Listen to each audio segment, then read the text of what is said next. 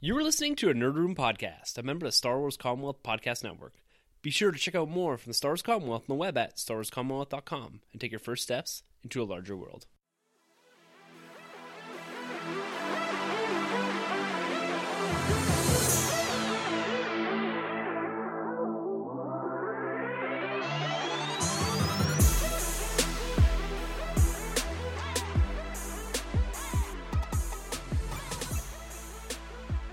Hey everyone, and welcome to the Nerd Room. We talk all things Star Wars, Marvel, and DC. This episode number 158, where we're discussing the Oscars 2019 and a brief history of Star Wars, Marvel, and DC at the Oscars. I'm one of your hosts, Tim. I'm Troy.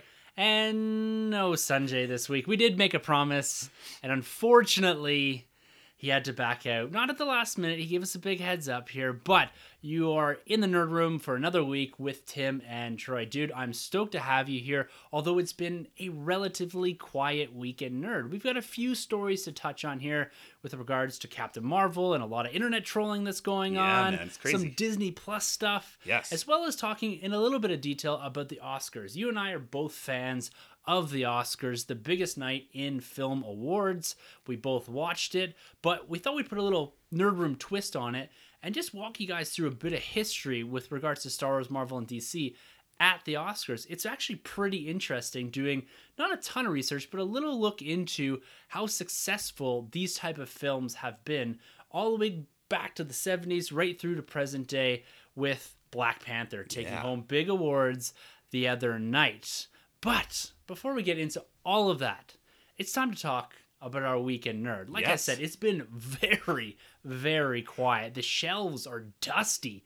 There is not a lot going on in Star Wars and Marvel, even though we just spent the last week gushing over all the new toys that are going to hit us at some point here, likely in the spring.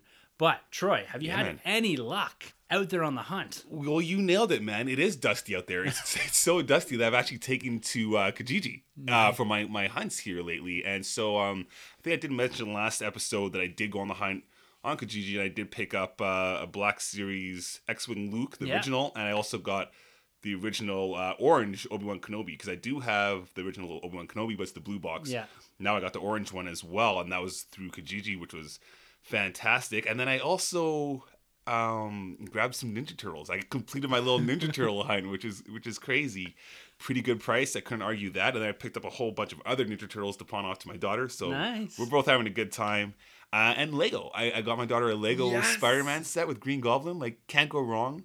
Dipping that toe, man. Dipping that toe. You know, I mentioned to you guys, and shout out to Carlos over there at Tumbling Saber, that Darth Vader castle. Yeah. Kind of has my interest. So did you see? I was throwing things up in our internal DM there. Okay. With the Tumbling Saber crew. That Vader's castle was on sale for $127 or something. No way. How much is it normally? I think $169. So that's a pretty good It was $20 to $30 off. I can't remember the exact amount. Yeah. But Lego seemed to have a big sale this weekend. Nice. What's the count, the pieces for that one? It's over 1,000, I think. Yeah, now, nice someone may have to, Matt or Carlos can correct me on that, but it's a very substantial set. It looks more like a ship. It does. And it displays like a ship rather than a normal playset, which is pretty cool. Right, just upright as opposed to like horizontally. Yeah, right? and it doesn't take up a lot of space. Usually those playsets, they're awkward to display because they're either big, broad, or they're made for kids to play with. Right. And so they're not as... the aesthetic of them doesn't look as nice sitting on the shelves. Where that being, and even the shape of it all, and you got that Bacta tank in there too. See, that's what sells me. Do you think it'll be in the Lego store for a little while there, that one? Oh yeah, that just dropped 6 months or so ago. These things usually last, I would say, a couple years, especially the Star Wars stuff. Yeah, man, I might have to get my hands on that one. The only thing I would caution though, and this is just I picked up from talking to Carlos this past week, is that they seem to be starting to liquidate things to make room probably for Endgame and Episode 9. Of course. So we got to be careful on those, because once they retire those sets, they become very difficult to get. That's right. And expensive. Well, that's right. I realized that because, again, going back to this turtle hunt here, because Turtles is now with like Mega Bloks, I guess. But before they did do a line with Lego, and the little minifigures look fantastic. So I've been trying to find those guys. Go online. Those things are crazy expensive now because, you know, they've been canceled now. Yeah. Right. So, but yeah, man, I picked up Disney Infinity Han Solo as well to go along with that little collection. Dollar store, $4. You can't go wrong with that. Go wrong. And I finally got my hands on the trade paperback Scott Snyder Justice League. Nice. Which is, I can't wait to dive into it. The art, I forgot the artist's name. I follow him on Twitter. He's fantastic, but I can't wait to pick up that book. And my last thing is, shout out to Twitter gang there. Grabs a while back shouted out a challenge for the whole Twitter gang about watching a movie and a comic book choice of some sort. So I picked Life is a Weapon, Hawkeye, Volume 1. Yeah. Stu Bach and Grabs had great things about the book. Finally finished it a little bit before I got here, and it's great. Awesome. It's so cool. So I'll DM Grabs and let him know my thoughts, but good stuff, man. Yeah. What do you got going on, man? It's like I said, it's been a quiet week. Yeah. The only success I had out on the hunt was I did find the Thor the Dark World 2-pack. So that's Lady Sif and the Thor with more of the gold accents to them. Yeah. From Thor the Dark World. That 10th anniversary 2-pack for $25 at the local shop. And you can't go wrong. No. So I'm almost done that collection, and my average buy price for all of it is less than $30 per pack. Mm-hmm. Some are single packs, so maybe not as good a deal there. I got on the Ronin, and the Civil War pack I bought at full price because I saw it, I wanted it, and it's been a harder one to find too. Yeah, it's probably the hardest, but Yeah. I've had great success because you got me those 2 sets, so $75, and I end up with 6 Marvel Legends in those anniversary packs. Yeah. They are flying off the shelves. I did go look for that Red Skull because I know that you had saw it. And my plan was to troop build with that. Yeah. Because it does come with head swaps for Hydra soldiers. So I thought, hey, it would be cool to have some Captain America First Avenger Hydra soldiers, fits the MCU, Legend Shelf and all that. Oh, yeah. Go there, nothing. Damn. And then I had Carlos DM from here in Calgary Yeah. up in the north hunting for me, and they were back up to regular price at $26, $27. Oh, man. Which sucks. Which is still cheaper than the 34 because they actually retailed at 34, I think, originally. Yeah, and they're still quite high at EB Games. Yeah. So, again, what we're seeing, I think, at least in Walmart, for me, Toys R Us is a hole right now. Yeah. Actually, I will retract that. I did see the Black Panther Wave 2 Marvel Legends. Oh, cool. Yeah, I didn't grab any of them. I don't know why. I looked at them. There's the Killmonger from when he pulls what's his name, Claw, out of the jail with the mask. Oh, he's in the museum? Yeah, with the museum mask. Claw was there. There was the Black Panther with all the purple. Yeah. It's the M'Baku Build-A-Figure. That's right. So yeah. I don't know. I don't know what it was about them that I just didn't pull the trigger. And I think it's because I'm holding out for whatever reason for that dang scroll.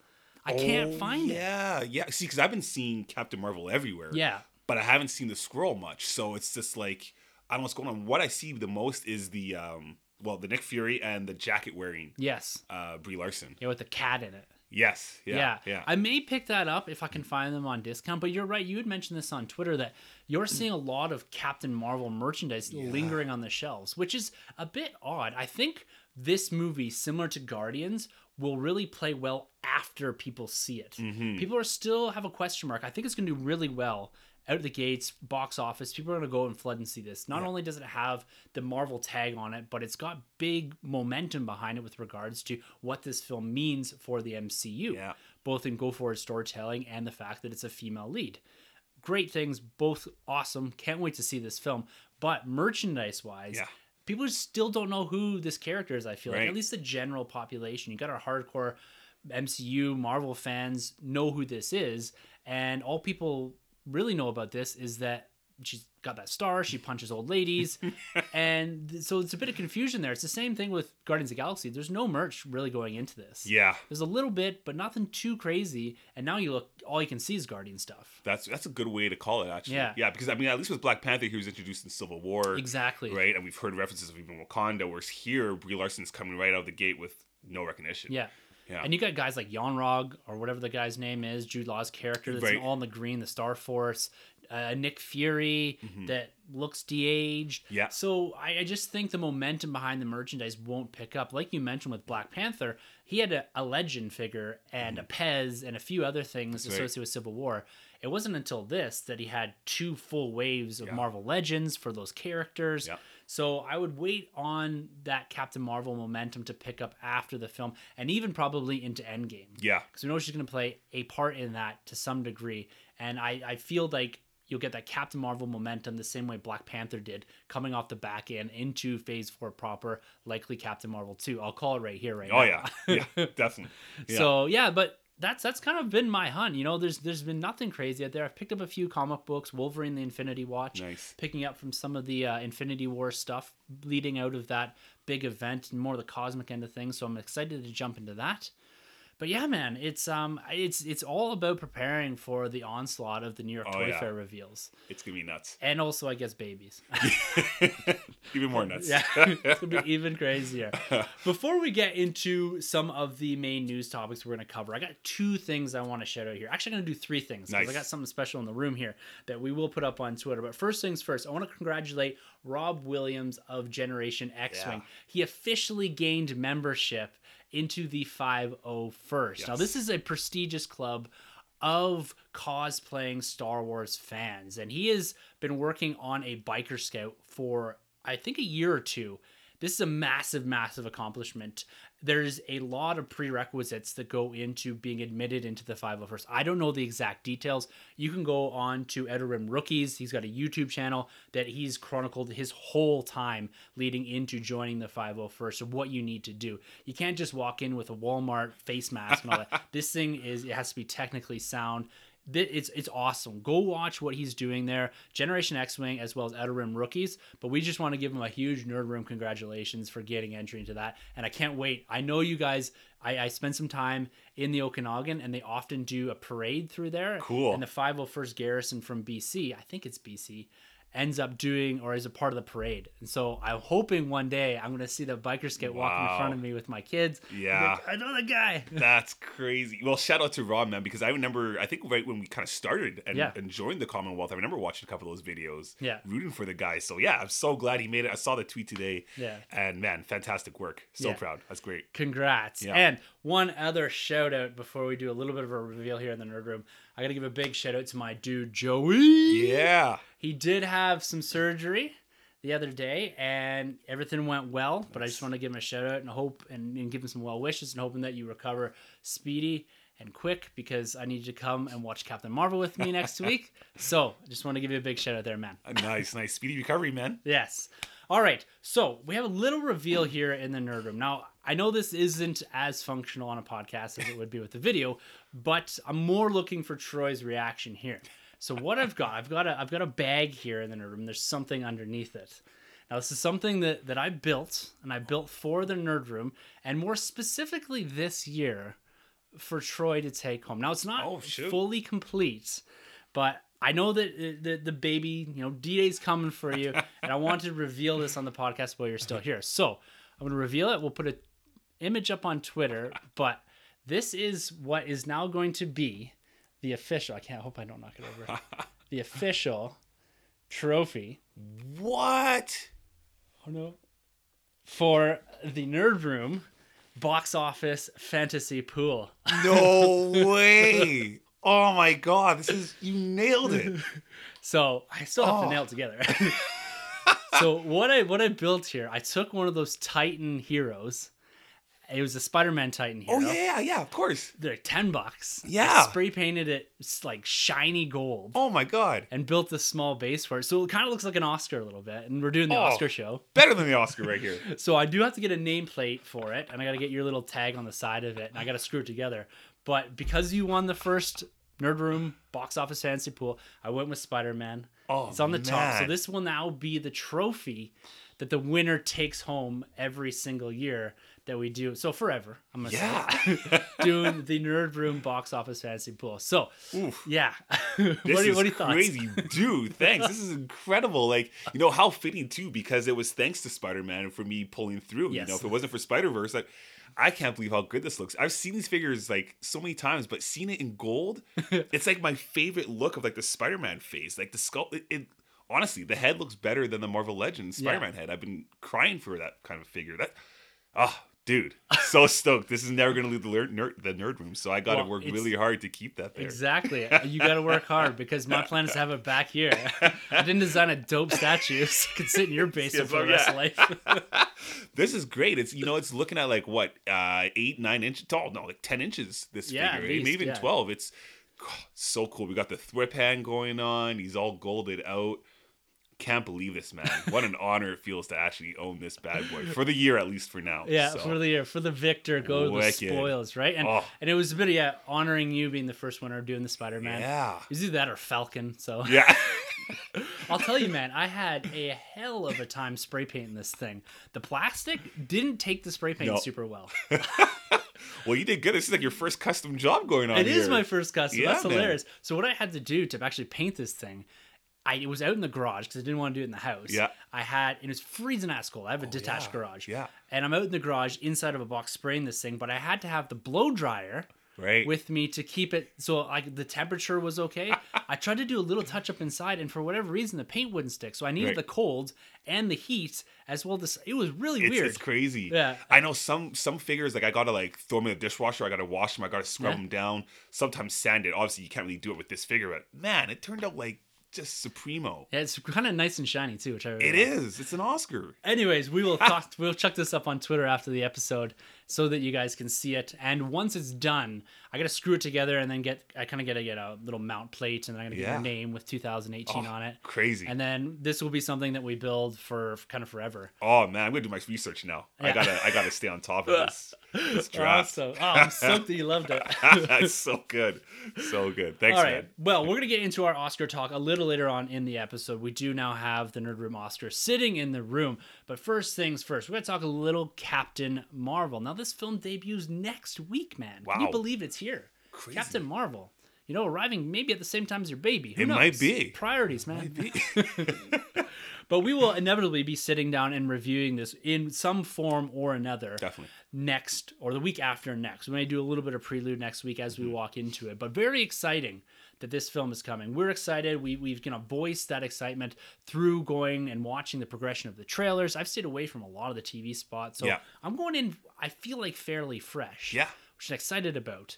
But it appears that there is a small portion of the internet that is not overly thrilled with this film. So Rotten Tomatoes, this is something that we've referred to on most of our film reviews, and we always give it the caveat that we use it as a bit of a barometer for critics, just to see how they're reacting in general. Now, Rotten Tomatoes has been known to be relatively unfavorable towards the DC Extended Universe, very favorable towards Star Wars and Marvel, and that's fine. That's how critics feel, whatever, that is an opinion. But we have seen over the last, I would say, year or two, sites like this being weaponized against films like Captain Marvel, Black Panther, whatever, Star Wars, the DC Extended Universe in a big way, where people are actively going out and giving this poor ratings before the film even hits theaters, before the general audience has a single chance to watch a frame of this film. It's already got a 29% want to see on Rotten Tomatoes. It was down to 27%, I think, before Rotten Tomatoes eventually took some action and shut down this feature on their website. So no longer will people be able to leave any sort of review or want to see prior to the film's release. Now, there still will be the ability to leave a review after, as someone that is a member of Rotten Tomatoes or has assigned an address, however it works. And that may still feel the effects of the internet trolls. But it is nice to see this because Matthew Salvatore, he did bring this to our attention earlier on the week before this announcement that this is crazy. And he has a bit of more skin in the game because the DC has suffered from a lot of this as well. I'm happy that they're taking steps towards squashing this because to me, there's no room for this. Yeah. And I really don't know why. I'm sure there's some reason that people are targeting this. Yeah. But it's definitely not justified. No. Yeah. Well put. So I don't know. It's this whole Rotten Tomatoes thing and this targeted attacks on films. It's getting a bit ridiculous and out of hand, even to the point where this film is receiving really good reviews from people that have seen it. You know, they're saying that Captain Marvel, Brie Larson is great. Like, it's a great entry, and it's that piece that's been missing from the MCU. They're saying that Ben Mendelsohn steals a show that Nick Jackson, Sam Jackson, kind of maybe the same. Yeah. Sam Jackson steals the show. The cat is great. Yeah. That the visuals, everything that it does for the universe, it adds to it in the same way that maybe a Black Panther did. And then you turn around and see this, it's just difficult. And even Zachary Levi, star of the upcoming Shazam, which drops April 5th, about a month after Captain Marvel, and ironically enough, also used to be called Captain Marvel, and to some DC hardcores is still Captain Marvel. Yeah. He came out in defense of Captain Marvel, the Marvel Studios film, and this whole internet troll job that's been going on, and said basically, enough's enough. Like, you're not helping anybody No. by saying I support WB. There's nothing to pit each other against. Yeah. You know, you look at when we talked about these films, these are two of the films I'm most excited for. Yeah. I even took the Shazam film because I'm Yeah. so excited about it in my box office fantasy pool. Yeah. This is the most excited I've been for a DC film. And so it's nice to see him coming out and trying to put a stop to some of this. And I don't know, what's your thoughts on all this, man? Like, to me, it's really a bunch of bull. Yeah. Yeah, no, I agree, man. It's ridiculous. I'm pretty sure I even read somewhere, heard somewhere that WB is actually involved with Rotten Tomatoes. Yeah. So it's funny when you hear all those things. But anyways, going back to this, I think it's good. I like the steps that Rotten Tomatoes have taken to eliminate this. I guess it doesn't really change anything after the fact, because I guess once the movie's released, they go back and they do allow the fans to do, you know, to participate on their site. But it's very unnecessary. I don't understand their motive, what they're trying to do or what they're trying to achieve here. There's just no need for it. You know, a lot of these guys have an agenda when they're going after these films to take it down. I think we had something similar to this even with Black Panther too. Yeah. I mean, the film did great, and it was great. So, I don't know, man. I'm actually, like, I've always been rooting for this film. I know I haven't been the biggest fan of the marketing, but I don't know. The last couple of weeks, I've been picking up on, like, Brie Larson's, like, energy. I've seen more interviews of her. I thought she was really cool at the Oscars. Yeah, she's awesome. Her and Sam Spike, Jackson. Yeah, Sam Jackson. I saw the photo of her and Spike Lee, too. Yeah. Like, she seems pretty cool. And I gotta say, it was not EW, there's another one that starts with an E. Empire. Yeah. Empire magazine that just came out, and she looks fantastic. It's the best look I've seen so far that she's pulled off as a Captain Marvel character. So I'm obviously all in. But yeah, it's just crazy. They kind of need to do this a long time ago, I'd almost even say. Yeah, it's overdue. Yeah, long overdue. Yeah. And you know, some of the comments, I watched an interview with Brie Larson. I can't remember what outlet it was that did it, and it was clarifying some of the comments she made about diversity on the media circuit, right? That she's doing. She basically said, and I like the way she put it here. She's re-clarifying. She had basically said that she'd like to see a diverse crowd asking questions. Yeah. And someone asked her to clarify that, and she said, look, I'm not asking anyone to leave the table. I'm just asking for more seats to be at the table. Yeah. Which sounds like a captain. Yeah, seems perfectly reasonable. Yeah. And, you know, the way the world is right now, I think that should be encouraged. Yeah. So I don't know why people are freaking out about all this stuff. And that's the thing with media right now, is it, and this is a whole bigger issue here, and we're not going to solve this here, but it's just taking things that people say and twisting them, taking small little bits and pieces of it and reacting to that. Yeah. I would encourage one thing, is get the full scope and the full story before you make any sort of reaction. Mm-hmm. I would encourage for films like this for you to voice your opinion. Yeah. If you don't like something, we do that here on the podcast. If we don't like something, we call it out. We do not dwell on it. Yeah. I will not go attack someone online because I didn't like something. It's okay to not like something, guys. It's perfectly fine. None of us like everything. Exactly. It's impossible to satisfy 100% of people. You're going to have the people that love Captain Marvel, and you're going to have people that love Shazam. Hopefully we all love them both. Right. But at the same time, there's no need for this head-to-head, this pitting against one another. One is better than the other. Sanjay, he has gone on record numerous times for saying, if one does good, it forces the other one to do better. Yeah. We are in a win-win by having two strong comic book movie studios. Bottom line, period. We don't need to discuss that anymore because the more time we give to it, the more time that takes away from actually talking about things that are reasonable in our lives, like Feige on Black Widow. Yeah, man. Sticking with the MCU. Now, Feige, he's been doing interviews, in particular one here with comicbook.com. Now, he is commenting on a similar thing with something is said, something is written, taken out of context, blown out of proportion. Everyone covers it. We've even talked about it here in the Nerd Room, and that is Black Widow. We know this movie's coming with the likely success of Captain Marvel and the forward-going MCU narrative. It's going to need new pillar characters. Black Widow, she's been a part of this since Iron Man 2. She is a mainstay, and I'm super stoked that she's going to get her own solo outing, telling some either forward-progressing story of Black Widow or even going back and telling a bit of a prequel. I'm cool with that. We're going to see that here with Captain Marvel. Now, Rated R, that was something that was dropped. We discussed it here. Both you and I said there's no need for Black Widow to be rated R. Yeah. Every single MCU film has been PG-13 from the onset right up until Endgame. Why do we need a Black Widow rated R? Right. we don't. Kevin Feige re-clarified this and said it was never going to be rated R. Yeah. I think you and I both said that. Yeah. Like, it wasn't even on the table. No. Yeah. Well, and like, what's the point? Like, I think when we talked about it before, it was so you could drop some F-bombs. Yeah. No need for that. And lessen your audience? Like, why would you do that? Yeah, blood splatter, you don't need that. Yeah. Look at the hard-hitting films like Winter Soldier. Mm-hmm. Very successful at portraying fighting without blood splatter. You don't need it. You don't need gratuitous swearing or anything like that. That's Deadpool's world. Yeah. And that's fine. That's what it's established and that's what it needs. These films don't need it. So, Feige, clarifying thoughts. Yes. Love it. Love it. This is great. And like I mentioned before, we're pretty confident in the decision that Marvel was going to make was to stay away.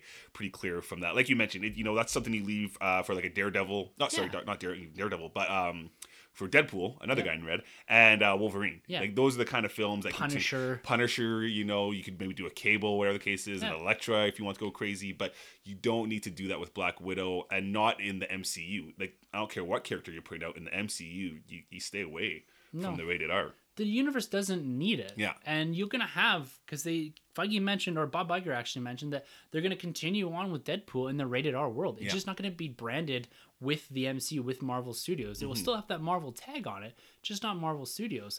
And they're going to have a lot of fun referencing things that they are allowed to do over here, but not allowed to do over here. It's going to be really great to see those universes running in parallel. Likely never to cross over, or maybe we'll get a cameo someday, which would be fantastic. Yeah. But like we said at the onset, and like we're seeing here now, no need for it, and I'm happy that it's been clarified. We can put that story to bed. Yes. I can't wait, though, to see that film, because if it's anything like even Winter Soldier, like, I think that's when I fell in love with that character, was probably Winter Soldier. And I could see the possibilities of them doing a solo film with her. So, man, I can't wait. Put her in any timeline for me. Totally down with it. I agree. She's going to have, I think, a breakout role, too, in Endgame. Yeah.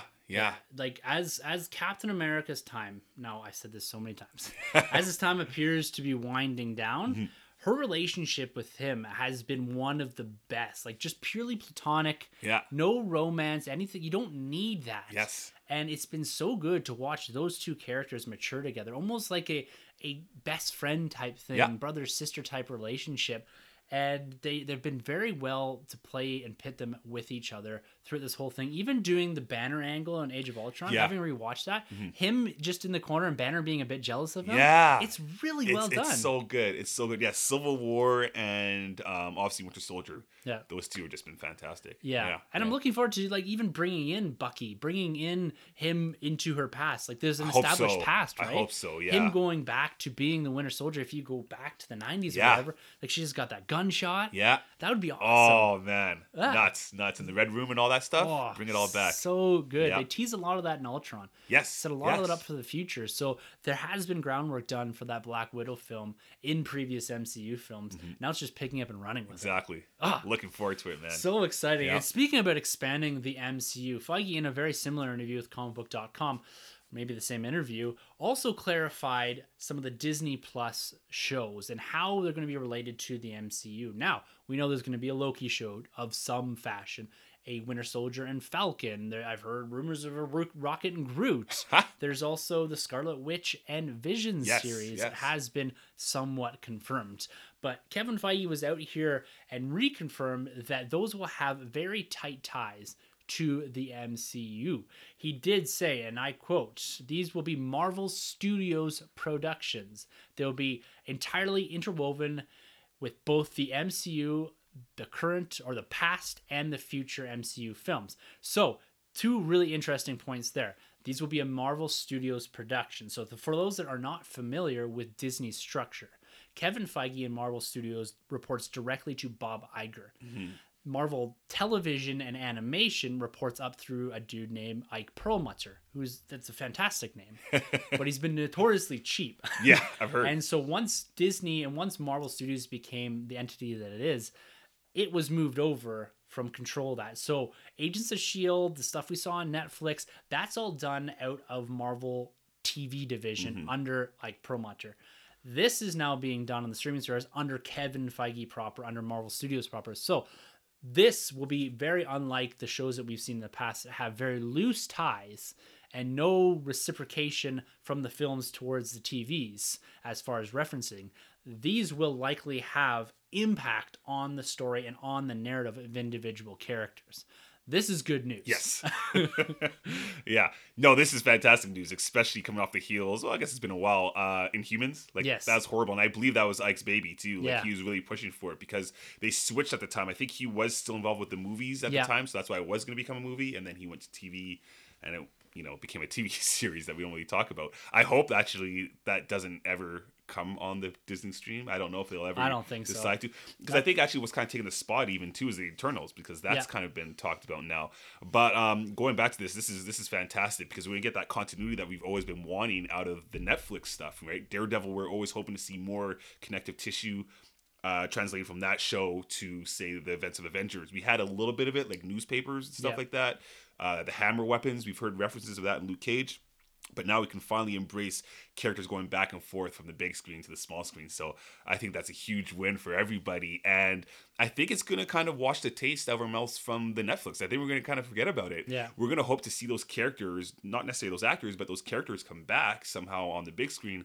But we're going to forget about the Netflix stuff and get probably way better content and quality. Yeah. Because Netflix, as good as it was, the quality always did still look a little fan made a little bit, at least the earlier stuff. Even when you look at Iron Fist, Yeah. or Defenders at the end, that dragon sequence looked pretty bad. I think on the Disney stream we're gonna get like some high quality stuff going on for sure. So this is great news. Yeah, it's super exciting. Yeah. And the characters that they've already confirmed, I say confirm. I'm gonna say confirmed air quotes because I don't know exactly what's been confirmed, but heavily alluded to or heavily teased that. And I guess the Loki thing is more or less confirmed. It's the other shows, but using the actors and actresses that do portray these characters on the big screen and using them for this is really making me thinking that this Disney Plus, in a similar fashion to Netflix, is going to take some weird gray space between cinema and TV. Mm-hmm. It's not going to be your pure TV. And I think a lot of these streaming services are going this way where the production value is enormous. Yeah, Game of Thrones, like, right? Exactly. They're taking notes from productions like that are hugely popular, make tons of money, get a lot of eyes on, but they have to spend the money to do that, to make them look good. Mm-hmm. And I'm excited for that because they're even wading a bit more into Star Wars here on the Disney Plus. So we have The Mandalorian. Now, I think I have to issue a correction here. I did say a couple times last week that Triple Force Friday was the debut of the Mandalorian action figures. Right. I think it's actually the debut. I reread the debut of the Mandalorian. Oh, the show, not the The figures. show, yeah. Oh, okay. So we get the figures for the movie, episode 9. Yes. We get the premiere of the show, and then we get like the pre-order or the order of the game, Fallen Jedi. Exactly. I think that's Crazy. what it is. Okay. Now, I might be wrong on that, but it looks like October 4th is the debut of The Mandalorian, Okay. which would be pretty awesome because that's going to be Yeah. our first live action Disney Plus Star Wars show. Yeah. And that is going to lead the way for also this Cassian Andor show that we have had confirmed, as well as what's being rumored now as an Obi-Wan Kenobi small series set on the Disney Plus service. Now, we've heard for years that there was going to be an Obi-Wan Kenobi starring Ewan McGregor standalone film. Now, after what's gone on with The Last Jedi, with Solo, it seems that those films, those standalone films, have been maybe shifted towards the Disney streaming service, Disney Plus here, and expanding them out to tell maybe a broader story. And it looks like after Bob Iger kind of came out and said, we're going to slow down the film stuff. You know, we know we got the Ryan Johnson stuff and Benioff and White stuff coming at some point, but it looks like they're shifting away from throwing everything at the big screen and moving things like an Obi-Wan Kenobi story onto the small screen, which I think is really awesome. Yeah. We're going to get maybe 5-6 hours of Obi-Wan Kenobi storytelling as opposed to 1-2+ hour film. Yeah. Let me know your thoughts on this, man, because I'm ecstatic about the fact that we're going to be taking some of that, at least that concept of the standalone film, and transferring it onto a different platform, because I think it'll be more successful here. Yeah. No, I'm excited. You know, when you go back a while, actually, even probably before the Disney stream, I've always been rooting, obviously, for an Obi-Wan film, especially when we heard about a Boba Fett, an Obi-Wan, even a Yoda was tossed out there, or even a gangster Jabba the Hutt film was thrown out there by Del Toro. But, you know, I guess I was a little bitter because I was always hoped that we would have had the Obi-Wan film over the Han Solo film. Yeah. And I feel like Disney kind of got scared and backpedaled because I believe there were scripts out there and whatnot So I wonder if that script's going to translate onto the Disney Mm-hmm. stream. That being said, though, like it's all good because, like you mentioned, we're getting like 6 hours with this character. That's like across 20 years between episodes 3 and episode 4. Yes. So yeah, I'm totally for it. And like you just mentioned, with budgets and everything, like the way the future is like streaming. And I think what better show to do it is an Obi-Wan film. There's so many questions now that can be answered. The only thing is like it's gonna be a shame that we never got to see like the Maul fight Oh, I know. on live action because As good as it was in Rebels, yeah, there's going to be a missing component of all that. Yes. Because that really wraps up Obi-Wan Kenobi's story. Like, his arc ends with that fight. Yeah. And then he becomes a small piece of the Luke story. exactly. And Yeah. that's seeing that play out on screen. Like, I don't know. We're probably not going to get it. Right. Are we going to get allusion to it? Wouldn't it be cool if they recreated it? Well, see, that's the thing. Like, my mind's blown because, like you mentioned, like for me with Obi-Wan, it starts like he basically becomes a Jedi Knight after Exactly. slaying. Like that's the first time a Jedi slayed a Sith in like thousands of years. Yeah. It's Obi-Wan Kenobi, right? Because the Sith have been gone for so long, and then you get a full circle of him like finishing the job. Yeah. On Rebels, and it was a brilliant episode. It was, Yeah, it was great. so good. But like you said, if we can see that reenacted, I'm totally for that. And again, even going with these films now or these short miniseries on the Disney stream, like if we can even get now like books like redone, but live action, like I've been telling everyone out there, like give me Lords of Sith. Yes. And some people might just not read it, but if we could get that, like six episodes, Yes. of Ryloth, like. Oh man, I lose my mind. There's a lot they could do. a lot. And original storytelling is one thing, but that's an interesting suggestion, is adapted storytelling. Exactly. Taking Lords of the Sith, Yeah. how cool would it be to do a season, 10 episodes of Lost Stars? Oh my god. Yeah, like dude, like that'd be crazy. Like even taking the concept of Lost Stars, Yeah. and spanning it across 10 episodes, Yeah. and just having it weave in and out. Oh. And you don't have, like, you could do shots of the back of Princess Leia or Han Solo or Chewie running. You know what I Yeah. mean? There's characters you can use, Anthony Daniels, Yeah. you can use characters and cameo them in these films. Oh. And just the same way Lost Stars just weaves itself Yeah. through the timeline, and you get little hints of individuals, but nothing more. Imagine who, I can't remember their names right now. It's driving me Like nuts. Thane. Imagine Yeah. Thane looking through a crowd, and then you just get a glimpse of Leia. Well, exactly, because like that party, right? Yes, where Leia's there, at the she's like party. 16. Yeah. When they go to Empire on Hoth and they're Yeah. talking about Luke, and he's like, "Who's this Luke guy?" Yeah. and you get to see him on Hoth, like, Yeah. they're capturing that man. Oh, Yeah, so there's Had a a field lot, day like, a with it. lot they could do with adapted storytelling. It looks like they're gonna go more with original storytelling. yeah. But like, I'd be totally okay with them doing a live action retake on that Rebels episode. Oh my god, definitely. Like like that, to me, that would be the perfect way to end the series. And I don't know if I need any more than 6 episodes, Yeah. 6 45-minute to an hour long episodes. I don't need season 2, season 3, season 4 of Obi-Wan Kenobi. Yeah. I want them to really do, and I think this is a suggestion that's tossed it on Tumbling Saber, is that whole 20 years. We don't Yeah. need to spend the whole time within a couple days. Right. Like, they can tell a story every 3-4 years. That's true. It doesn't need to be some continuum. It can be some through going larger arc Right. that ties all of it together. But I'm okay with seeing them age Ewan McGregor up, Yeah. and use the technology they have at their fingertips That's now right. to age him instead of de-age. You know what I mean? Yeah, Kind I of blend love him a that. little bit with Alec Guinness as he gets Yes. towards the end. Yeah. Oh, there's so much. That's perfect. That's perfect. Well, two things here. Do you think one would ever see him leave the planet? I think they have to almost do that. Take him off planet? Yeah, to Yeah. make there's you can have some really cool character driven stuff on Tatooine. Yeah. But do I want to see him wandering around the desert for 20 years? Right? I Get a don't know. little stale. And you also have to be very careful with what he and how he exposes himself, Mm-hmm. right? I want to see him, ignite his lightsaber. Of course. And I want to see him going out there and using his power set and connecting with Yoda somehow. Yeah. So they have to take him off world, right? Right. They can't draw the attention to Tatooine. Because we saw it in Rebels, right? We saw Ahsoka, I believe, and we saw Ezra connect with Yoda for the first time on Yeah. Rebels right? And they kind of had like a spiritual thing going on because Ezra was still present on whatever planet, but he connected to Yoda Exactly, somehow, yeah. right? So we could even see that take. But again, going with if we will ever leave planet, do you think we'd ever see Vader? Not necessarily them meet, but you've seen like Vader transcend into Vader and you've seen Obi-Wan That would be become really Obi-Wan. cool. Like, so, Yep. I need to put another thought in my head is that you parallel the two of them. I don't know, Exactly. them grow.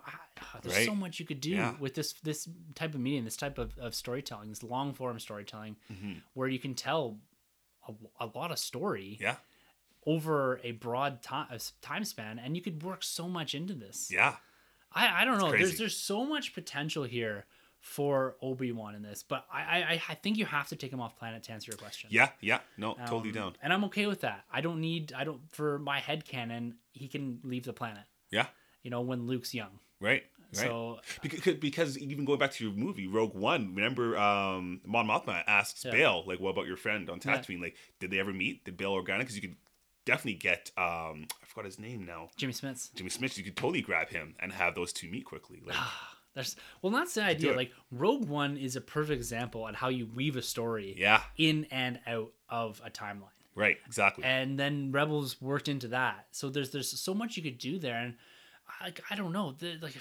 There's my mind is absolutely just cooked right now. Yeah. Because you could also weave in a bit this Cassian Andor stuff. Of course, Of course, that timeline works for sure. Yeah, you could work in Ahsoka. You could work in everything. Enfys Nest. Solo, yeah, exactly. Yeah, so much. all adds up. Oh man. yeah, this to me, there's so much potential for Star Wars on the small screen. I'm always going to be ecstatic about the films, but being exposed to this type of storytelling in the Star Wars universe for the first time, Yeah. outside of the animated world, is going to be a lot of fun. And I'm Yeah. looking forward to the debut of The Mandalorian. Oh yeah. And then the idea that we're going to have maybe a new show once a year, twice a year, who Crazy. knows? Yeah. Like multiple seasons in some of these things. Like Andor, you could do multiple seasons on Cassian Andor, Yeah. I think. Yeah, definitely. But Obi-Wan's got to be almost just very, Yeah, yeah. this is it. That's right. That's right. Oh man, looking forward to it for sure. So much potential in this world, in this Disney Plus, like I said, day one purchase. Oh yeah, of course. don't It care is what- coming to North America over here. It is coming here, right? That's got to be the It base has to. assumption. It has to. It can't be like this DC thing that No. we're getting sporadically. Luckily for Space and a few others, Netflix, that are getting some of those shows. Yeah, that's right. That are taking them right off. Because even the CBS Star Trek Discovery, I believe. Yeah, we can get that now. Yeah, it's on the Space Network, I think. That's right. Yeah. So, yeah, streaming, it is certainly the way of the future, but Yeah. it has to be available in Canada. Of course. That is, I mean, I would never pirate stuff, Yeah. but I'm going to say, Star Wars. just make sure it's here, guys. I'm not going to come out and say anything. Just make sure it's here. All right, dude. Well, let's talk a little bit about the Oscars. Now, Yeah. what is it, the 98th Oscars? Wow. That just passed us by. Did you check it out? Oh yeah, I was tuned in. Yeah. Right from the jump, man. Yeah. I really like this type of stuff. Mm-hmm. It is a bit, self-gratuitous in a way. Yeah. But to me, you kind of need that. That's why we got this trophy here in the nerd room. yeah, Gotta man. pat yourself in the back a few times. But the history of Star Wars, Marvel, and DC, before we talk a little bit more about 2019, we thought it would be kind of fun just to walk through a bit of the history of the films that we discuss each and every week here in the nerd room, and of those universes that we spend so much time invested in. How do they do at the Oscars? One of the running jokes is the visual effects is pretty much locked down by these type of films. Not always one, but we almost guarantee ourselves, as in we're the filmmakers, a nomination to some degree in this category. But these universes have had quite a long history with the Oscars, and more recently we've seen them break out of the categories that has been more or less slated for them since almost the inception of the Oscars. Now, if we go back all the way to 1978, Superman hit theaters and changed, in a big part, the way we look at making comic book films for the big screen. Now, what's interesting about this comes out in 1978. Wow. Yes, a while ago. But it did win for Best Visual Effects and was nominated for Best Score, John Williams score. Yeah, of Fantastic course. stuff. Best Editing and Best Sound Mixing. Wow. So these are categories from the onset that have been deemed as being part of this. You look back at comic book movie film history, Star Wars film history, and all that. We don't see a lot of the categories that are more or less deemed to be recognizing the best films of the years. Those are somewhat filmed by, we've called them in the past, Oscar bait films. Yeah. We've seen a lot of really great films be awarded here, but not so much on this end of things. Sticking with the DC, Batman 89, it also won an Oscar for Best Art Direction, which I believe is either the production design now. Okay. It must be, because I think some of the names change here. And Batman Returns, Batman Forever, they're both nominated for Best Visual Effects, Best Makeup. Batman Forever was nominated for Best Cinematography. Really? The commercial, the 2-hour-long commercial? Yes. And then it got, best sound effects, best sound effects editing and all that. But cinematography, that really blew me away. That was the first time, at least from the research I did, that a comic book movie film, or film of these three universes, was nominated for best cinematography. Now you take that category alone in itself. Nowadays, it's almost telling you what's going to win the Oscar. Yeah. This is a closely associated award with Best Picture. Cinematography is often my favorite category. Oh, yeah, definitely. And guys like Nolan have been killing it for years in this space. Yeah, it's just beautiful filmmaking. But Batman Forever? That's crazy because like you, I'm a big cinematographer guy. Like last year, I was really betting on Blade Runner 2049, and it won, rightfully so. So to see just the comparison, it's like, well, have we come a really long way then? From in film, maybe. I guess so. It seems odd. Yeah, it really does. Now, if we move to the modern era of these universes, of really comic book movies, we go into Spider-Man. It was nominated for Best Sound and Best Visual Effects. Now, it didn't win Best Visual Effects. I don't have the comparison here as to what won that. That would have been the 2001 Oscars, because that came out in the year 2000, correct? Yeah. So it surprises me that it didn't win Best Visual Effects, because that was pretty stunning when it came out. It was groundbreaking because for the character of Spider-Man to have him moving the way he did, it was so accurate. And with those colors, too.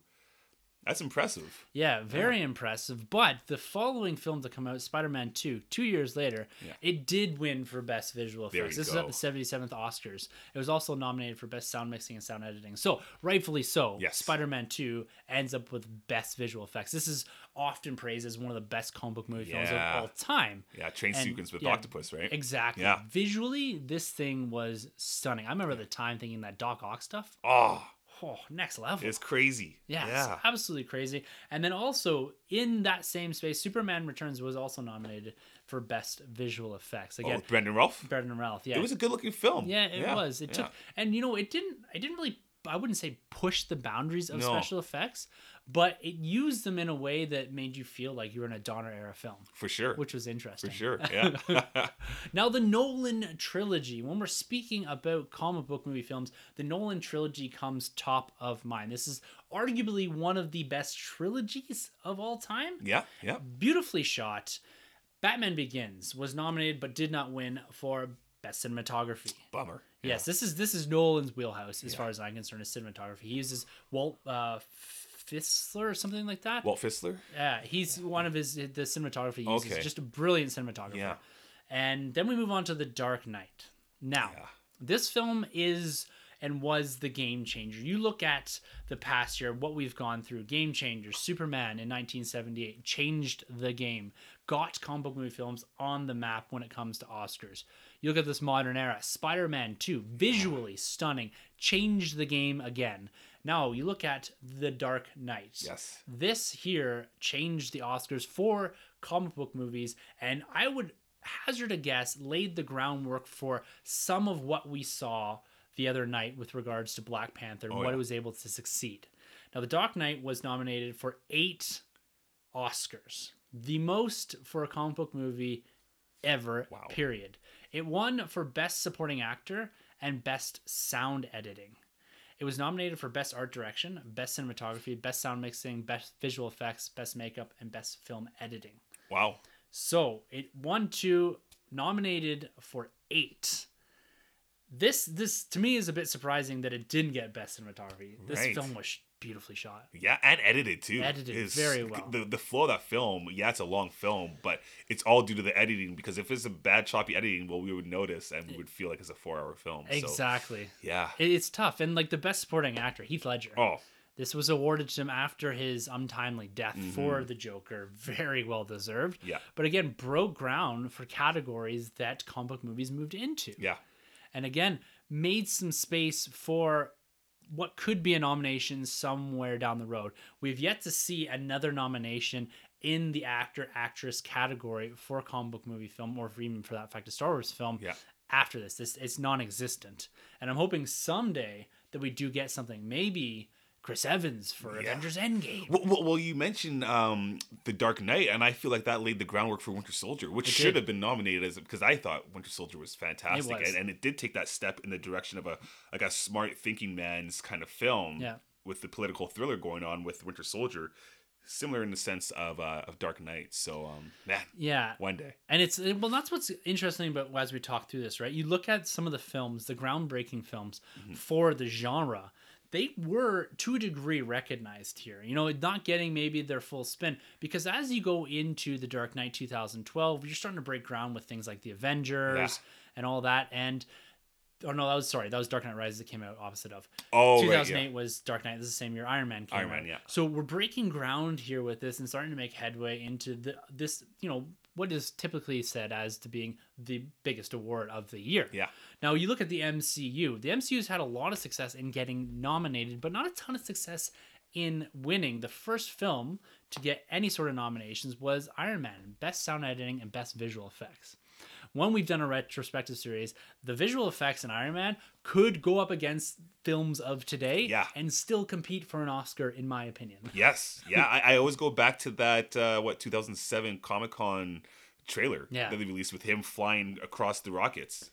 Or with the jets. It looks incredible. And we went back to the retrospective. It looks better than Iron Man 2 and Iron Man 3. Like, it looks fantastic. Yeah. Like, to me, you could put Iron Man 1 visual effects beside Infinity War. Yeah. And you could they probably date a little bit. Yeah. But it would be harder to tell than a 10-year gap should actually be. For sure. Even you look at Black Panther. Now, I'm not going to throw any shade at it here because it's done really great. But you look at that Killmonger versus Black Panther fight at the end, that sticks out. Infinity War. Yeah. The Hulkbuster sticks out. Yeah, that's right. Iron Man in Iron Man 1, 2008, you did not ever feel like that wasn't a practical effect. Yeah, there's never that moment. No. Yeah. Pretty wild stuff. Now, Guardians of the Galaxy, this was another groundbreaker for Marvel Studios, but it was nominated for visuals, makeup, and hairstyling. Yeah. Did not win anything. Now, the MCU as a whole, like I said, they've been successful in getting nominations, but really no awards until the other night. Iron Man 2, Avengers, Iron Man 3, Winter Soldier, Guardians of the Galaxy 1 and 2, Doctor Strange, and Infinity War were all nominated for Best Visual Effects, and none of them won. I was actually surprised last night, or the other night, that Infinity War didn't win Best Visual Effects. Mm-hmm. It's a pretty stunning looking film. Now, we've thrown a little bit at that Hulkbuster scene. Yeah. But outside of that, the integration of what they did there, the Wakanda battle, the stuff with Thanos. Yes. Like, come on. Like the fact that we never even question him being a character. Like, I don't blink at him. I know he doesn't exist in real life. Bye, Tim. But to me, like, you look at stuff like this, Days of Future Past was also nominated for Best Visuals. That was great. Yeah. So when I look at all these, and again, if I really wanted to dig deep, I could see what it was up against. Mm-hmm. But even I can't remember even what won for Best Visual Effects at the other night, 2019.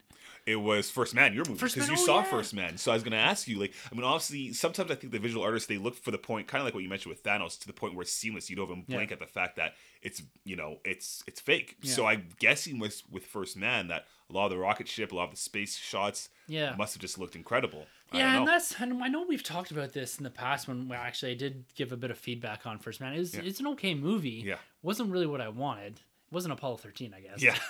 But to me, I look for films that move the needle on visual effects. Yeah. To me, that didn't do anything that was groundbreaking the same way as having your main character being a giant purple dude with stripes in his chin. Yeah. You know what I mean? Like, Thanos is the main character of that film. Yeah.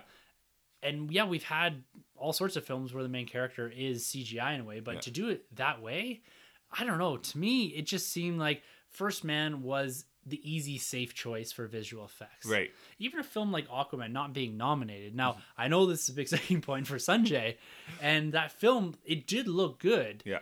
And it deserved a nomination. I don't know if it deserved a win, but I don't know how it's judged, right? Because it's judged by their peers. It's not random people. Right? Yeah. It's other visual effects artists that are doing this. So they have a better appreciation for maybe the complexity or, like you said, the natural integration of it, the seamlessness of it. Yeah. And First Man, yeah, but to me, a lot of that looked, I guess it just looked and felt more practical, Right. which is a testament to what they did. Exactly. That Yeah.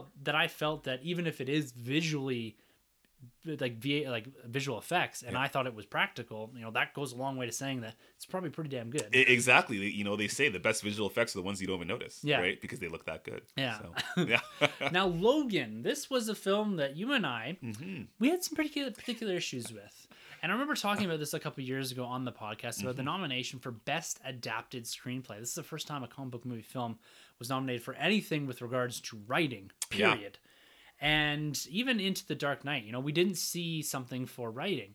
And Logan did get this nomination. Unfortunately, it did not win. But again, breaking new ground. Logan was a groundbreaking film for the genre. It did something different. Maybe you and I, we don't have or don't share that same opinion with the rest of the world, but it is really cool to see it nominated for something with regards to writing, because that is an important piece of the filmmaking process, is the writing of I the would film. say, yeah.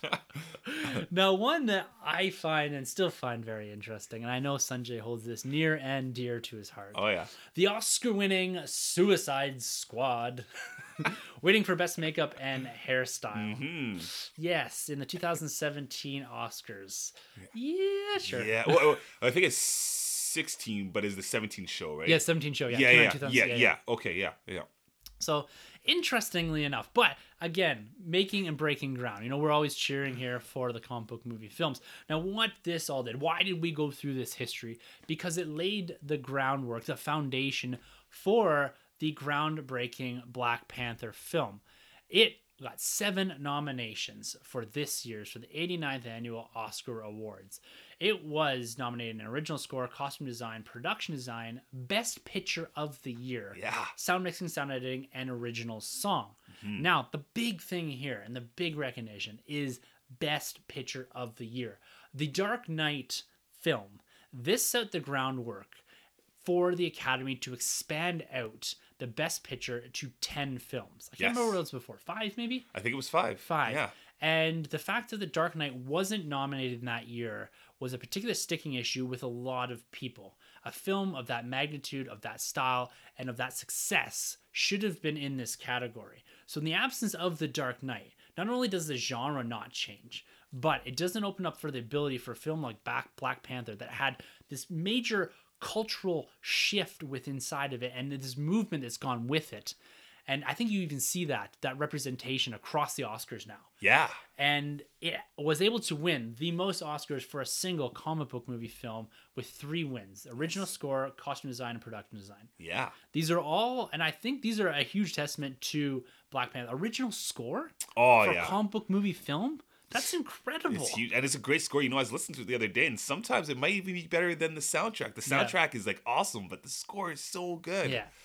So hats off to the guy too, because he also won the Golden Globe, I believe, on behalf of Childish Gambino's "This Is America." He also composed it. So good job, he's killing it, and he's gonna be doing the Mandalorian. Yeah, and he's good buddies. It looks like with Ryan Coogler. I think in his speech he said that they were in a dorm room together, composing the score for his first short film or something. Yeah. Everybody was giving praise to Ryan Coogler. Yeah, that guy. And I think, to me personally, I called this out before. The snub. I don't like saying snub because I have no idea what happens there. But to me, from the outside, from the periphery here, Coogler should have been nominated for Best Director. Definitely. 100%. I agree with you 100%. Yeah. Because even to me, I'm even willing to. I don't know. Should I say this out loud? I don't know. I'm willing to put and sacrifice a Best Picture for a Coogler nomination. Yeah. Because you can't say that this film is groundbreaking, culturally significant, all this. The man that is behind it. Yeah. The reason that it all came together. You look at the woman that won Best Costume Design and Best Production Design. Yeah. The first thing they said is, "Thank you, Ryan Coogler, for giving me a shot." Exactly. This guy is the guy that did all this. He put this world together. Yeah, had the vision for it. The vision. And to me, that's key, right? Yeah. Visionary. Yeah. He changed the game and he didn't get nominated, which that's the one thing that upset me the most about this. Congratulations on the 3 big wins, the most ever for a comic book movie film, and 7 nominations, putting up there with The Dark Knight and changing the game again here with Best Picture nomination. That's right. Huge step. Pretty wild. And we also got to give a huge shout out for this year's nominations and recipients of the awards to Spider-Man Into the Spider-Verse. Yes. Yeah. This thing was almost a queen sleep. Yeah, nice pun there. Yeah, I like that. I see what you're doing. Clean sweep across the board when it comes to award seasons for best animated film. Some even argued that it maybe should have been in the best picture category. I'd say, Because yeah. I think Lion King might have been the last animated film to get nominated for a best in the best picture, Best picture, yeah. being an animated film. Yeah, because Beauty and the Beast was. Oh, maybe it was Beauty and the Beast. Beauty and the Beast was nominated. No, I think I think it was Beauty and the Beast, yeah, not Lion yeah. King. Maybe Lion King next year. We'll Yeah, see. yeah, that's right. Possibly. But Is yeah, it live action? Yeah, who knows? Who knows? Is it real? I don't know. Did they train those monkeys to do that? Probably. But man, you got to be pleased with this. Oh, I'm super happy just to know, like, now, like, when you say Spider-Man, like, it's an Oscar-winning film, and I'm just so happy for that film. I loved it. You know, I always went in thinking like this film is going to be something special. I'm a big fan of Lord and Miller, and I know they're the producers of it, not necessarily the director. And I think one of them also wrote the film too. But across the board, it's just great, and it goes to show. I know a lot of people like to give Sony a hard time, but I mean, Sony's has an idea of what they're doing. I mean, they've made quite a bit of good Spider-Man films. So, hats off to those guys. They're Man. doing justice to that character. They really are. Sure, They in really this are. universe, and I'm happy for them to continue this universe and move forward. And I think one of the significant things that I don't know, one of the directors and producers said when they were receiving the award was that change again about. Young Latino kids saying, "Oh, they're speaking like me," and African speaking, "Oh, like he looks like me." Yeah, I love that. Like that speaks so much to the way the world needs to be going. Right. And what we saw in the Oscars this year was about expanding that and embracing diversity. Mm-hmm. There's so much importance to that, and having films like Black Panther, Black Klansman, Into the Spider-Verse, taking a precedence or taking a spot in that Academy limelight. It's so important. Yeah. And the fact that these are the quality films and you've got very supportive people and very just visionary, I think, guys like Spike Lee, Ryan Coogler, like, there's so much going on right now that you look at what's happening here in the Academy, and they have a lot of work to do. Oh yeah. A lot of work to do as far as recognition, the proper people and all that. But to me, the positive spin on this, it's going in the right direction. Exactly. And it's awesome to see films that we talk about here each and every week getting these big awards. And I know some people will say, the Oscars, whatever. Yeah. It's all about, slapping each other on the back and saying good job. So, to us, it's kind of fun. Right? I think it's fun. I think it's one of the hardest awards to win actually out there too. Yeah. So, great stuff, man. So summarizing with comic book movie films at the Oscars, no comic book movie film has ever been nominated for Best Actor, Actress, Best Supporting Actress, Best Original Screenplay. Now, I don't think that's a category that a comic book movie film can win because technically everything's adapted. Exactly. Yeah. So there is ground to still be broken. Black Panther has done a ton of work this year as far as its headway into the Best Picture nomination and winning 3 Academy Awards. So congratulations to Marvel Studios, Kevin Feige, Ryan Coogler, the entire cast of Black Panther. This is an awesome achievement. Now, before we get into a little bit of a roundup of the 2019, I just want to touch a bit on Star Wars. Not something that we didn't get into here because we're talking directly about comic book movie films, but let's do a little history here on Star Wars because I think it's pretty interesting. Now, Star Wars, the original film, A New Hope, was nominated for 10 Oscars. Wow. 10 Oscars. And it won 6. So that includes Best Art Direction and Set Decoration, Best Costume Design, Best Sound, Best Film Editing, Best Visual Effects, Best Music, the original score by John Williams. So they also received a Special Academy Achievement for Sound Effects. This did not win Best Picture or Best Script. It was nominated for both of those. And George Lucas did not win for Best Director. And Alec Guinness did not win for Best Supporting Actor. So this film, it was, at the time, it was something else. Yeah, big deal. 77, the Academy recognized this film. Nothing really in the acting space. But as the films kind of went on, we saw a big drought in Star Wars. Empire Strikes Back, which is, at least maybe not at the time, but is, I would say, for a good chunk of Star Wars fandom, is their favorite film. Yep. It was nominated for 3 Oscars: Best Sound, Best Score, and Best Art Direction. It only ended up taking home Best Sound, again taking home one of these special achievements for visual effects awards. Groundbreaking. Yeah. The Return of the Jedi, it was nominated for Best Original Music / Score, Best Sound Mixing, and Best Production Design, and Best Sound Editing. It did not win anything, but got one of these special achievement for visuals. Now, if I were to tell you, so that's the original trilogy up to 1983, the 1984 Academy Awards. If I were to tell you that from that point on, Star Wars has not won a single Oscar, would that surprise you? Definitely. Just because on two accounts. I mean, I'm a big prequel guy, and I would have assumed back in 2099 there that Phantom Menace would have won something, because what George Lucas did at that time was groundbreaking. I know you had the Matrix floating around there too, but I would still give the up. Like, you look at Naboo, you look at Jar Jar. I can't remember the underwater planet of Naboo. Yeah, it's just the Gungans. The Gungans, yeah. Like, you look at all that kind of stuff. The droids, the assembly line of the droids, the Racing. lightsaber battles, the score. Yeah. Like, crazy. Geez. It was nominated in Phantom Menace for Best Visual Effects, Best Sound Mixing, and Best Sound Editing. Now, so that's the technical categories, which Star Wars has really just filled up since the prequel era of films. You know, we're not seeing that same love. Now, am I saying this thing needs a Best Picture nomination? No. But Best Visual Effects on Phantom Menace? Yeah. Like, yeah, there was a lot of visual effects, and maybe they don't hold up today. Yeah. But holy man, like even characters like Watto and the worlds they built, because this is really one of the first times, at least to my knowledge, that they used a lot of the green screen for filling out the backgrounds. Yeah. Right? Not proper sets. And now that is criticized now. Yeah, by a lot doesn't of people. hold up now. Yeah. Because they didn't use enough practical effects in the similar way that the original Star Wars film did. You know, that actual production design. It's just a lot of green screens and people hopping in and out of boxes. Yeah. So, but at the time, that's groundbreaking, right? That again sets the landscape for what they do now is a lot more practical, but they fill out the landscape with the visual effects, right? Yeah. The same way that Lucas was trying to do, but just on a different type of scale.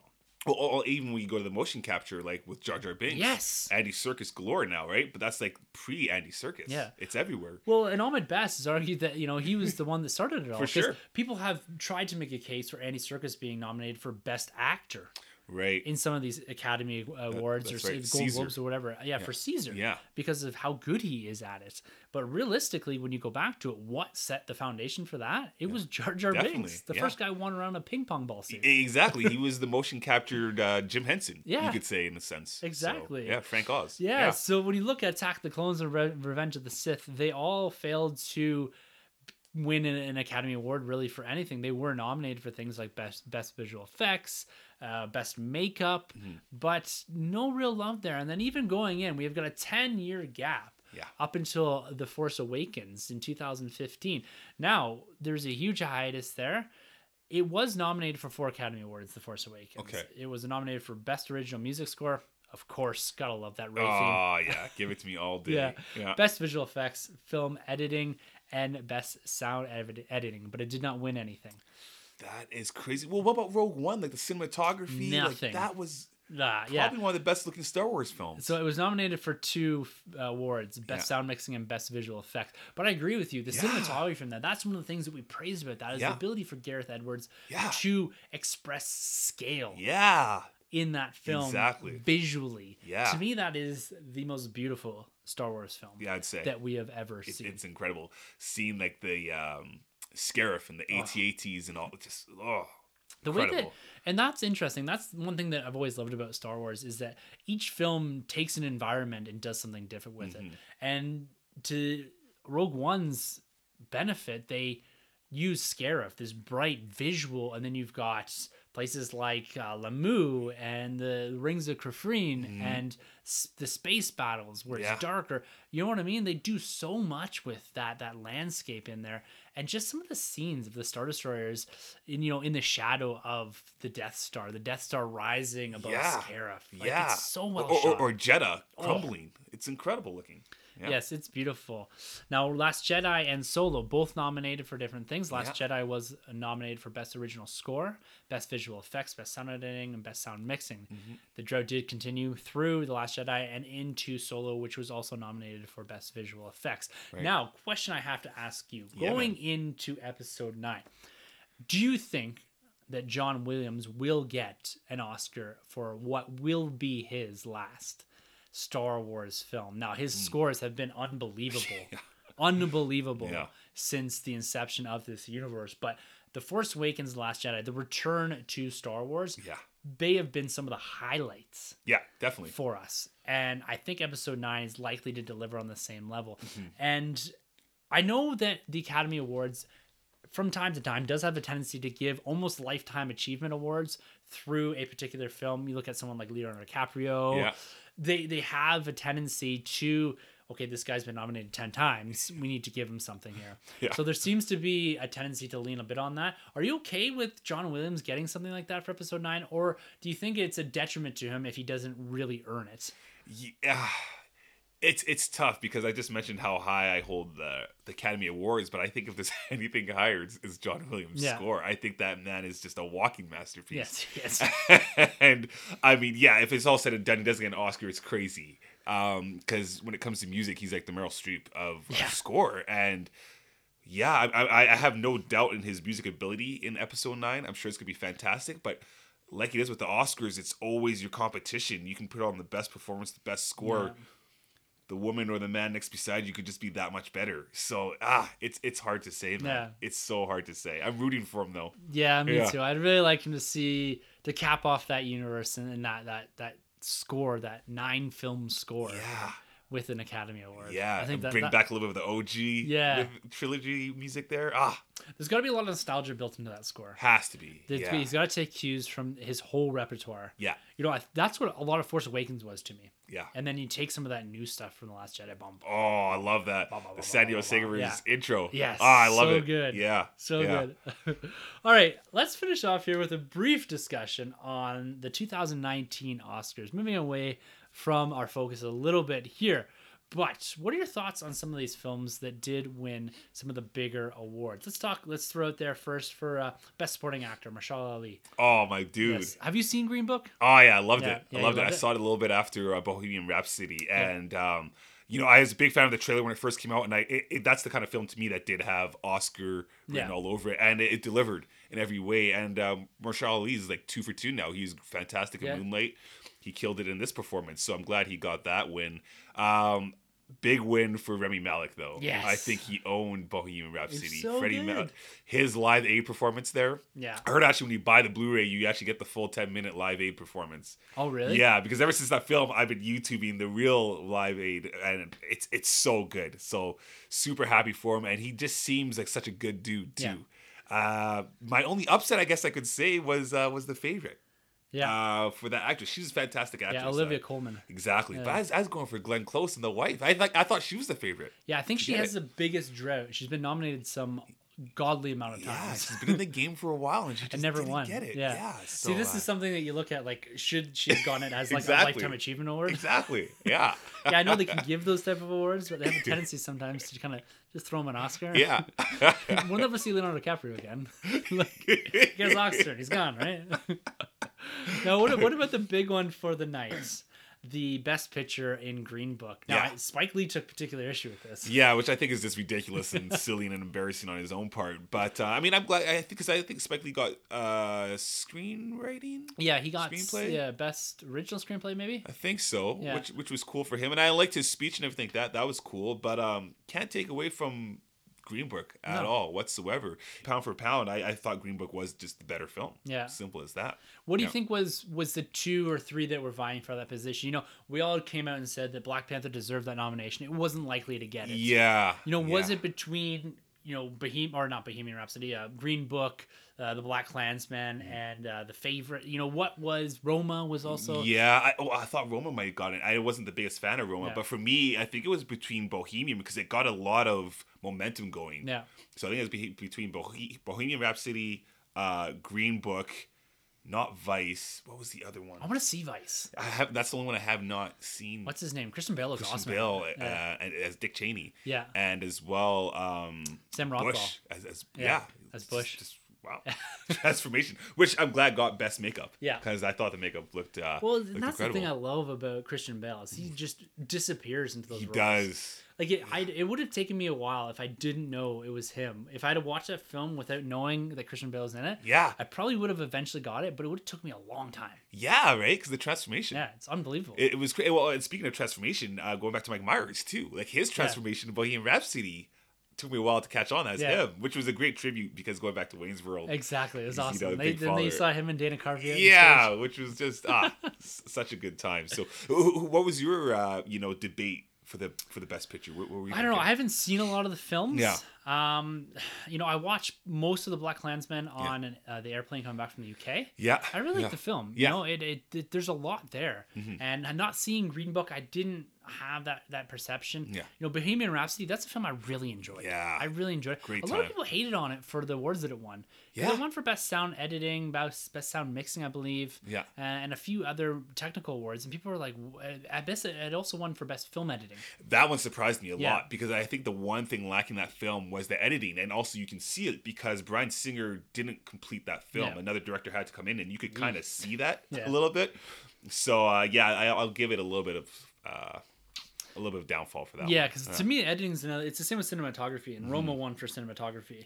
Yeah. And again, not having seen that, the way it's shot looks quite interesting. Yeah, there's a shot at the end there that's pretty great, but just Yeah. not just kind of a bore. I hate to say. Yeah. For me, yeah. So, but yeah, I'm with whatever. It's one of these things that I would wish they'd done more of, and we say this almost every year. Is why don't they put these films out 2-3 weeks before the Oscars? Yes. Because I'm now likely more to go see the Green Book. Yeah. But will I seek out The Favorite? No. Probably yeah, not. Yeah, the wife. The you know, way, no, yeah, I'm not gonna. I will see Vice though. Yeah. And I will see the Green Book now. Yeah. So, Stars Born. Did you catch I haven't that seen one? that. My wife started watching it. She says it's great. It's really good, actually. That performance, Yeah. Oh, yeah. Bradley Cooper and Lady Gaga's. Yeah. man. Bradley Cooper is. I like know. That guy, I'm like, that's Rocket Raccoon right Yeah. there. Like, what? Yeah. There's a really funny tweet. I have no idea who said it and where I read it, but it was essentially, if a woman looked at me like Lady Gaga looked at Bradley Cooper during that performance, I would be sleeping in my car in a grocery store parking lot. Yeah, they really sold that, man. They did. Yeah. They did. Especially Lady Gaga on that one. She's good. Yeah, she is. She's both is. very talented people. Yeah, extremely. Yeah. Yeah, but I have to say, my favorite was Rami Malek winning Yeah. for Bohemian Rhapsody, and it was great they had Queen there. The opening thing with Queen, Yeah, and Adam Lambert there. yeah, it was good. Yeah, it was good. I was liked good. it. I like the fact that he didn't try and sound Yeah. like Freddie, because I do know he is actually officially part of Queen now, Yeah. right? He just made it his own, and I liked it. Yeah. Enjoyed it. Yeah. It's good stuff, Yeah, man. And again, coming back to the idea that this is fun, a celebration of it. You get to see some films, you get exposure to, maybe some films you wouldn't normally see. Yeah. You get exposure to, and For sure. you got some nice appearances by Captain Marvel, Yeah. Nick Fury, Captain America. Yeah, nice being a appearance. gentleman out Yeah, there, with for Regina Regina King. King. Yeah. Yeah. Did you have anything with the hosting issue? What'd you think of that? I didn't Didn't bother bother me. you? No, Yeah, didn't yeah. bother me as no host. I didn't even notice it. The best part about all of that is when they had what's her name? Tina Fey? Tina Fey Amy and Poehler. Amy Poehler Yeah. and what's her name? Maya Rudolph. Yeah. Up on stage. And they kind of did like a little skit. If we were hosting, this is what we would say. And so you kind of had that brief opening monologue. But to be honest with you, outside of the opening monologue, Yeah. To me, you don't need a host. No. Have someone come in and do some cool skit at the start. Yeah. The Billy Crystal stuff used to be awesome. yeah. And I love a good opening monologue, very likened to like a Jimmy Kimmel or something like that, Yeah. right? Maybe not him in particular, but Tina Fey, Amy Poehler do great things. Yeah. They go in, they call it some of the BS. Yeah. They give their anti-Trump stuff, and then they go on their way. And it's a way to break the ice a little bit, get you comfortable, and then you get into the awards. Exactly. I would rather see more awards given out on TV than have and spend more time with a host. Yeah. I don't yeah. really need that because Yeah. essentially all they do is what that woman does over the loudspeaker. It's just like, up next we have Best Supporting Actress. Yeah. And then you have Paul Rudd come out, and the best Doesn't part age. too about Twitter is freaking out about Paul Rudd and the fact that he doesn't age. Well, I saw the one where it's like there's a picture of Paul Rudd and Pretty Woman. How to forget her name? Julie Roberts. Julia Roberts, and they took a picture. And people were like, is this from 1999 or is this Yeah. from 2019? You can't tell because those two just look like they're Angela Bassett as well. Another Yeah. one. They're just on pause. Yeah. Crazy. Well, I think with Paul Rudd, and this is a testament to probably his no frills life, is that he's just goes with the flow. Yeah. People with low stress lives likely live longer and likely look younger. Yeah. Forever. No kidding. Yeah. So on that point, Mm-hmm. just chill out, man. Listen to Nerdroom every week. We like to have fun here. We enjoy award shows, and we are happy that you guys are along for the ride this week. Yeah. We hope you love the content because we had a lot of fun bringing it to you guys, and we will be back next week in some form or another. There may be a rotating cast through here. We may see Carlos back in the seat. Sanjay may or may not be here. We will see. It may just be me for now, but we will be driving towards Captain Marvel. We're going to be doing a little bit of a sit down, talking and expanding a little bit on Captain Marvel, giving you guys a bit of insight into some of the characters, not trying to spoil plot lines, but just trying to let you know what you should expect and might help you enjoy the film a little more and maybe stop you from questioning in the middle of the film, who the hell is that guy and why is he shapeshifting? But if you'd like to be a part of this show, you can always email us at thenerdorm@gmail.com. Another apology to our good friend Grabs Granite of the Twitter gang. I know we have your question. I know I said this 2 weeks ago. We will get to it. I do sincerely apologize, and I promise we will get to it. And if you do email in, we will also get to your question. We're going to give a big shout out to our man, Rob Wade, for Emotionally 14 endorsing this. You can check out him, everything he's doing over at Talk Stores, as well as the other Emotionally 14 endorsed podcasts over at emotionally14.com. And did I forget anything? You can always grab us on Twitter. Yeah. You know, we're always hanging out with the Twitter gang. Our handles are at the end of the episode. This is where we do all of our nerd business on Twitter, so you can always catch us there. And you can always listen to everything that we do also on the nerdroom.net, as well as StarWarsCommonwealth.com, where you can also check out everyone else in the Star Wars Commonwealth Podcast Network. We're ramping up to big Star Wars things. Everyone is got their finger on the button with regards to the title, a potential trailer. We are waiting patiently for that. But the coverage leading into episode 9, leading into the toy debuts, is going to be massive, and you can catch all of that on the StarWarsCommonwealth.com. That is StarWarsCommonwealth.com, not the StarWarsCommonwealth.com. Anyways, it is getting late here. We are pushing up against our hour-and-a-half mark. So, for the Nerd Room, I'm Tim. I'm Troy. And thank you very much for entering the Nerd Room. This has been a Nerd Room podcast production. You can find our hosts Tim, Troy, and Sanjay on Twitter at TheNerdRM, TroyTheBoy87, and Sunjabby. For more content from the Nerd Room, check out thenerdroom.net, and don't forget to subscribe to the Nerd Room on iTunes, Podbean, Spotify, or wherever you plug in. Be sure to head over to StarWarsCommonwealth.com to find more podcasts from Star Wars Commonwealth Podcast Network, including Talk Star Wars, Tumbling Saber, Generation X-Wing, Road Squadron Podcast, San Diego Saber's Radio Podcast, Tatooine Sons, Retro Inc., and the Sandcrawler Podcast. Follow Star Wars Commonwealth on Twitter at SW Commonwealth and take your first steps into a larger world.